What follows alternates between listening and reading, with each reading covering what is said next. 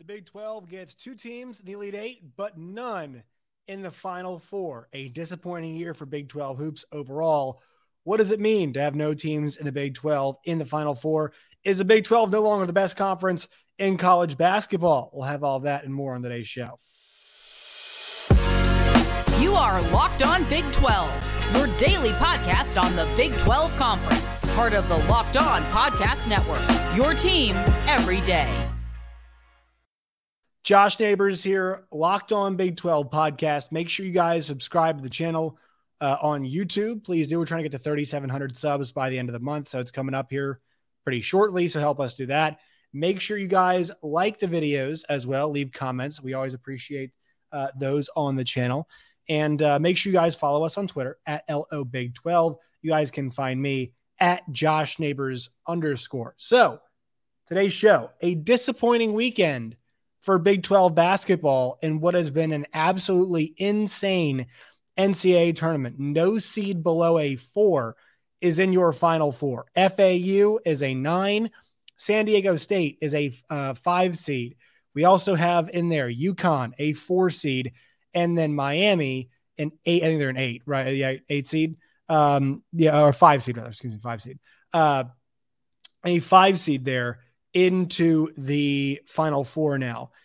We just watched Miami 88-81 defeat Texas. Last night we had FAU beat Kansas State 79-76. And so just a couple things generally before we get to like the seasons that those schools had, because they had tremendous seasons. They got further than anybody else did in the conference. They deserve their flowers. So people are saying, hey, the Big East, the best conference in America, right? People are saying maybe the Big 12 is not the best conference anymore. If you say, hey, the ACC, they've been just successful, maybe even for longer. Sure, that is there as well. People want to make those points. But here's the reality of this. We said all year long that there were no great teams. Purdue had a great player. Bama had a great stretch. The Big 12 still felt like the best league all year, but maybe this is one of those years that we have to throw out, like a lot of years. I mean, we had 3 SEC teams in the Sweet 16. None of them made the Elite Eight. We had 2 Big 12 teams in the Elite Eight. Neither of them, made the Final Four. We had 3 Big East teams, then one of them makes it through. We had an ACC team that, one of them makes it through. We have a CUSA team, and we have a team in the Mountain West. And so a lot of the narratives that we've talked about have been thrown out, right? The lack of success for the Mountain West has been thrown out this year. That's a huge thing. The Big Ten narrative has kept on going strong. The Big 12 as like the dominant best league that for sure was going to produce a Final Four team, that got thrown out this year as well. The SEC's great tournament run they had this year, that was kind of the big narrative heading into the Sweet 16. That one gets thrown out as well. So think about all right, what are we really watching here? Well, I think we're watching a sport now with some higher variance than we've seen in the past, right? A lot of teams with transfers, a lot of teams with new guys, a lot of teams, obviously, NIL is a huge factor. Miami is kind of making the NIL case right now. Nigel Pack is a huge part of that. But I think the sport changing is a huge part of this. Coaching matters more than ever, but really the coaching in terms of how do you make the group coalesce? That could be off-court stuff, but a lot of it's on-court stuff and pushing the right buttons. Jerome Tang and Rodney Terry are actually good examples of how you made the team coalesce very, very well. I think Texas just played a few minutes of bad basketball down the stretch, and Miami was all over them. And great stuff from Jim Laranaga's group down towards the very end of the game. And then, Dusty May's team, FAU, Jerome Tang even told him this, the togetherness, the knowledge, the experience together, it made them a brilliant team to watch. And so that's why we are now getting the Final Four that we are getting. But if you want to break down the case of the Big 12 is no longer the best basketball conference in the country, okay, who is then? You have to nominate some teams. You have to give me some answers. Why is the Big 12 no longer the best basketball conference in the country? They just lost 2 Elite Eight games. And look, that Miami game ends up being a 7-point win, but that game was not a 7-point game. So you have to evaluate that. All right, why is the Big 12 no longer the best basketball conference in the country if you were to make that claim? And if so, who is? who is the best basketball conference in the country? If you want to say the ACC, because of the amount of tournament success they've had, well, sure, great, but also too, like Miami getting in there. I mean, we had Pitt the last week of the season, with a chance to win the ACC outright. They lose a game and they end up being in the first four.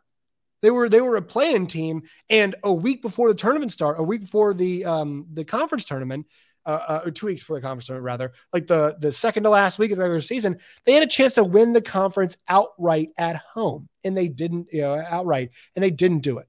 They didn't do it, and they ended up being a play-in team.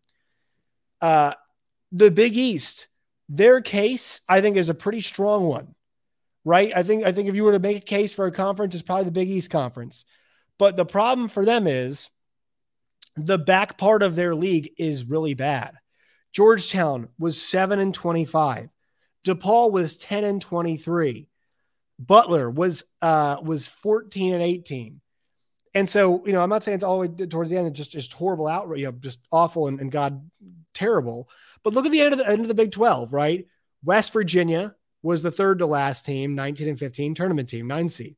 Texas Tech made their push towards the end of the year. They had a 48-hour stretch. They ended up beating, they beat Kansas State and Texas consecutively. And Oklahoma beat the number 1 seed in the NCAA tournament by 30. They crushed them. They killed the eventual number 1 seed in the tournament.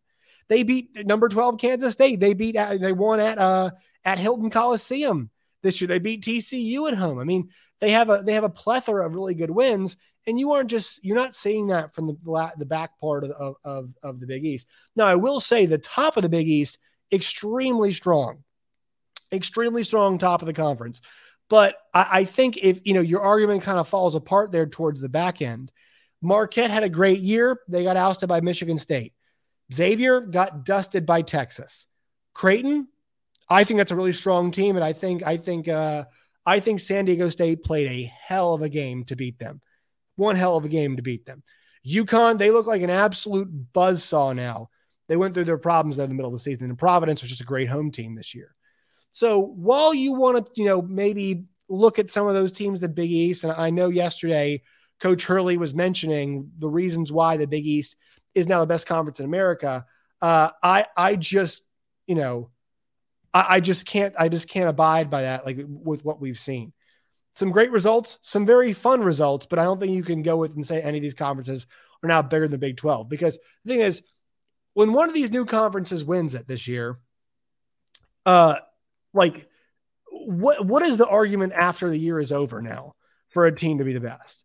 If you go to NCAA tournament winners, right? We look at the winners in recent history for these conferences, for these leagues, right? Kansas, Baylor, UVA won it, Villanova, North Carolina. Now, here's the thing. Here's the interesting part. So if Miami wins, you could say, well, in terms of tournament success, the ACC has a case. But the problem is we don't just play tournament games, right? We play in a sport where, if you look at the end of the year, last year, guys, Kansas played 40 games last year in total, 34-6. Baylor the year before, but this was part of a COVID season, right? This was the year they played after COVID, 28-2. UVA 35-3, Villanova 36-4, Carolina 33-7. So the problem you have there is that it's a 40-game season. So if you're just showing up in March, and that is very much what the ACC has been doing recently in March, then there's really not much of an argument for it. The Big East does have Villanova twice, but the coach is now gone, right? And Villanova is not that relevant anymore. They have Kevin Ollie in 2014 with that team. That's, UConn as a program, kind of as a program, went through their boon, their peak, their, kind of back and forth. I mean, they're going to have 3 separate, if they were to win, and they're the favorite right now for sure. They will have 3 championships to 3 separate coaches in a 13-year span, which is very, very odd to see that happen. I doubt it's ever happened before. You've got Kentucky with Calipari. You've got Louisville in 13. I think that was still a Big East year for them. So there's part of the Big East argument, but that school's gone. So it's kind of a jumbled mess. I still say this, and I'm a Big 12 person, of course, but if you were to watch pillar to post, every single night in, night out, the best league in America is still the Big 12 conference. They get it done in the tournament this year? No, it was a clear disappointing year in the tournament. But when we hit next year, when the 2023 season starts, and we still have a lot to happen, we got a lot of transfers, obviously, things of that nature to have go on, and coaching moves, all of it. When all of it's said and done, when all of it's settling, and we move on to next year, at the start of next year, like, is anybody going to nominate a different conference to be the number one conference in the country? Is anybody going to nominate a separate league? Like, who are you going to put up there? The Big East? Sure. They're going to lose a lot of their players off some of these teams. UConn's lose a lot of their guys. I'm not sure about Marquette, how many guys they're going to lose. But like they're going to be, Providence just lost their coach. Some of these schools are going to lose a bunch of guys. I know the Big 12 guys do too, but the Big 12 schools have a history of reloading. Baylor, in recent memory, has reloaded, right? Kansas, in recent memory, has reloaded. Texas Tech in the Sweet 16 last year, playing up, against an awesome team, Paulo Banchero's Duke team, with a new coach who just has gone to Texas. Now Texas loses their coach, and I know Texas is going to leave, but still, they're still a Big 12 team, right? They lost their coach middle of the year. They made the Elite Eight. And so we'll see whoever coaches are next year, but I think Texas still is going to be a team you have to watch out for, obviously. TCU, Jamie Dixon. Once again, it comes down to the group of coaches. Bob Huggins, Hall of Famer. They're going to have a conversation about Bob Huggins' future. What other conference in America would, like, this is not Jim Boeheim being put out to pasture by Syracuse. Bob Huggins made a tournament this year, is a Hall of Famer, and there is going to be a conversation, I think a rightful conversation, about Bob Huggins' future with the West Virginia basketball program. That is the difference between this league and other leagues. This league, the standards are just higher than other leagues. Well, there are questions about Porter Moser at Oklahoma right now. He's getting another year, but there's just not a lot of success there. It's like, that guy for sure is an awesome coach. We know he's an awesome coach. We've seen it multiple times. So that is the difference. This league, with the coaching in this league, I think that's the one big thing. I think this year, it's not really this season is much more of an outlier than it is the standard, right? Miami, FAU, San Diego State, and then UConn. Now, Miami's been knocking on the door. Jim Larrañaga is an excellent basketball coach, so I don't want to knock them at all. They have been very close, and Larrañaga's been knocking on the door. But it's pretty clear, I think it's pretty clear, generally speaking, that this is kind of an aberration, not the usual. All right, quick word from our sponsors, and we'll keep going on today's show. Today's Locked On Big 12 podcast is brought to you all by Built Bar. Go to Built.com today. That is Built.com. When you guys do, you guys use the promo code LOCK15 to get 15% off. You guys can also go to Built.com to vote on their Built Madness bracket. And you guys can also find Built Bars now at Sam's Club and Walmart. 13 packs at Sam's Club, 4 packs at Walmart. Built.com today. Sam's Club, Walmart, Built.com to vote on their polls that they're having. All right. So what happened to K-State? K-State ran into an awesome FAU team, right? They ran into this really strong, good collective unit that played so well together. And the story of Marquise Noel and the story of Keontae Johnson, the story of Jerome Tang came to an end. Difficult to see. But really for me, it was the missed free throws and it was the turnovers. They had some costly turnovers. They had 12 of them. Now I know FAU had 22, so you're plus 10, so it's fine. But Kansas State could have taken better care of the ball in certain spots. And 12 of 16 from the line, it felt like it cost them a chance. Keontae and Marquise missing free throws was just weird to see. That was odd to see to me. And then also Keontae Johnson just did not have a good NCAA tournament. Foul trouble, I think, got him, a couple times here, but he had 18, 13, 22, and then 9 in this final game. The Kentucky game was really rough for him. He was 5 of 14 in that game and had 3 fouls in that game. And they did a pretty good job on him. Montana State game, he was great. And then obviously against Michigan State, he was really good. But the 2 swing games, and I think the swing game was, they were not expected to be, they're underdog against Kentucky. The line closed. And Marquise had to be the guy in that game. He was great against Michigan State. And then this game too, it felt like he could have taken more advantage, but he played 18 minutes, right? So he plays 45 the game before, and then 39 the previous game, and 38 the game before that. He only played 18 the last game. So just those 2 games, they don't sit well with me. He's an excellent player. He's a great player. and other guys stepped up for the most part. But yesterday, just the fouls, and I actually didn't think a lot of them were his fault. I thought a couple bad calls that he got stuck on, a couple too aggressive plays, but a couple bad calls just got stuck as well. And those happen in games. You have to get over them. What a tournament for Markquis Nowell. And what an absolutely brilliant tournament for Markquis Nowell. He was so much fun to watch. We are all so lucky that we got to watch a guy like that play game in and game out the NCAA tournament. He was a story. He was a player. He was a factor. He was a guy that everybody had to see play. And that is really cool that this league, we are in the Big 12, delivered that to us. So it was awesome to see that. And then Jerome Tang after the game going and congratulating, the folks over there at FAU. Classy move. And he's not doing it for attention.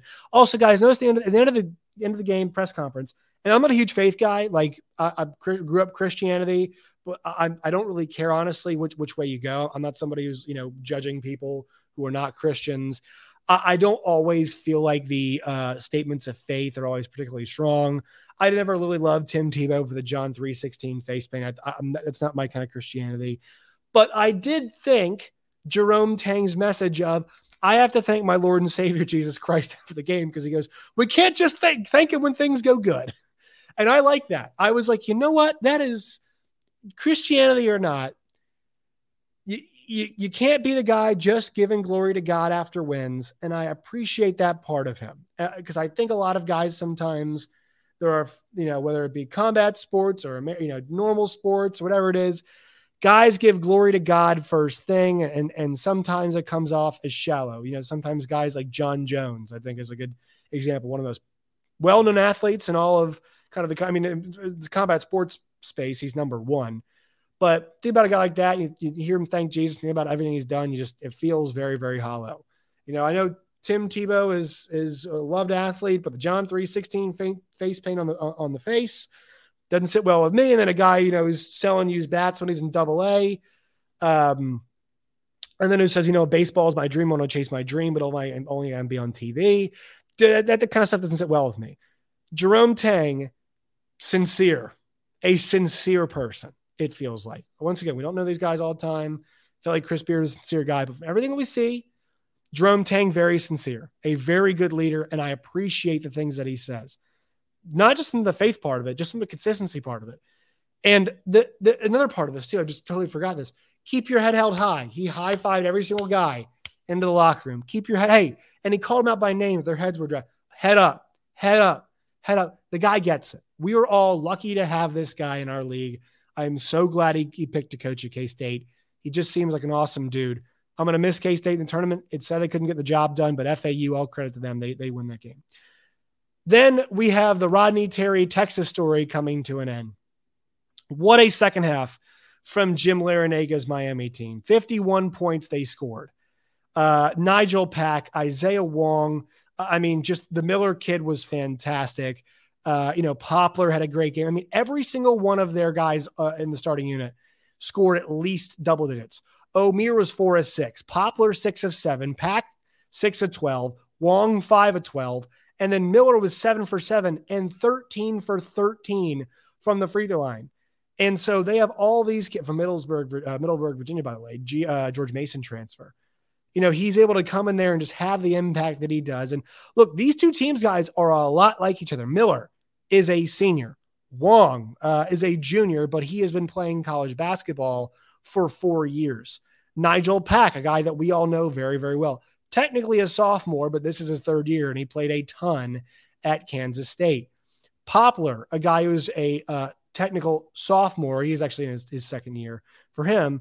And then O'Meara, you get another guy like that, a sophomore, but it's his third year, right? So and he's from Arkansas State. So they got a bunch of guys who have played a lot of basketball, despite the fact their classifications might be, whatever they are. But they got a bunch of guys who put a lot of years. Off the bench, they're bringing guys who are juniors with 4 years of experience. They've got a team that's got a lot of talent, a lot of ability, a lot of games played, and it's kind of just the right time. And Jim Larinaga at 72 is a fantastic basketball coach. Fantastic. That is a football school, whatever you want to say. I know he's using NIL, but you got to coach. A lot of schools got players at NIL. You got to coach.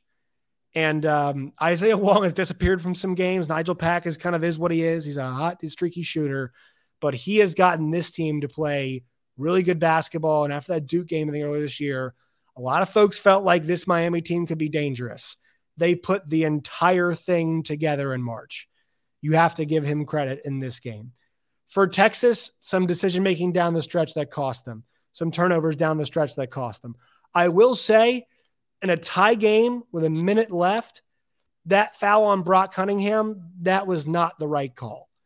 He is not turned around to face Omier. For those of you who didn't see it, he backs into Omier on a box out, and because Omier is in the air, Cunningham gets the foul because Omier goes over the top of him. To me, you can't call that. To me, he's doing the right thing. I mean, what are you supposed to do? Feel a guy is in the air and then stop boxing out? He had position before. He began to box out. When Omier jumps, in my opinion, is not his problem. So to me, he's in legal position. He does the box out, and while Omier goes over the top, and I'm not saying it should be a foul, but if you're going to call a foul on somebody, that should be a foul on Omier. And I don't know what the broadcast is talking about. Well, he got under him. Yeah, but he can't see that. He's in a good position. He's doing what you're taught to do, put a body on, and he's just back, and he's moving his feet. He's not sticking his butt out. He's moving backwards with his feet, which you're supposed to do when you box out. It's not like a jump shooter. I know there is an emphasis on letting kids land, but if you're in legal position like that, 9 times out of 10, they're going to call. And you told him you're supposed to, hey, I'm clearing space right now. You're supposed to just stay stationary. Guys can get around you that way. And I was always told to move your feet while you were boxing out, not just stay stationary. Sure. I mean, honestly, some people move their feet better. It's easier to explode up, but you're not supposed to be like, all right, I'm getting down now. I'm going to go straight up now to get the rebound. No, you move. You move your body because you want to get a feel for where they are and you keep them. Now, if you hook somebody, it's different. But that position to me, I thought he was in the right spot and made the right play. I really didn't like that call. Tie game flips the other way, but Texas execution down the stretch, 14 turnovers in this game was not great. They shot 50% from the floor, 40% from three, and then 73 from the line, but just not good enough down the stretch in this game to win. And the one thing is, though, they clearly missed Dylan Disu. That was a huge part of this. They clearly missed Dylan Disu. Rodney Terry should be the head coach. It sounds like he might get the job anyway. I know he doesn't have it yet. He might get the job. We'll see what happens, but I think he should. So yeah. All right. One more word from our sponsors. We'll get out of here. Today's Locked On Big 12 podcast Locked On Big 12, sorry. Brought to you all by the FanDuel Sportsbook. Go to FanDuel.com/LockedOn today. FanDuel.com/LockedOn. Help you guys out. Get you guys insurance on your first bet today. Once again, FanDuel.com/LockedOn. All right, that will do it for today's show. Make sure you follow us on Twitter at LOBig12. You guys can find me at JoshNeighbors_. Make sure you guys like the show. Subscribe to the show on YouTube. Till next time, my friends, as always, stay safe.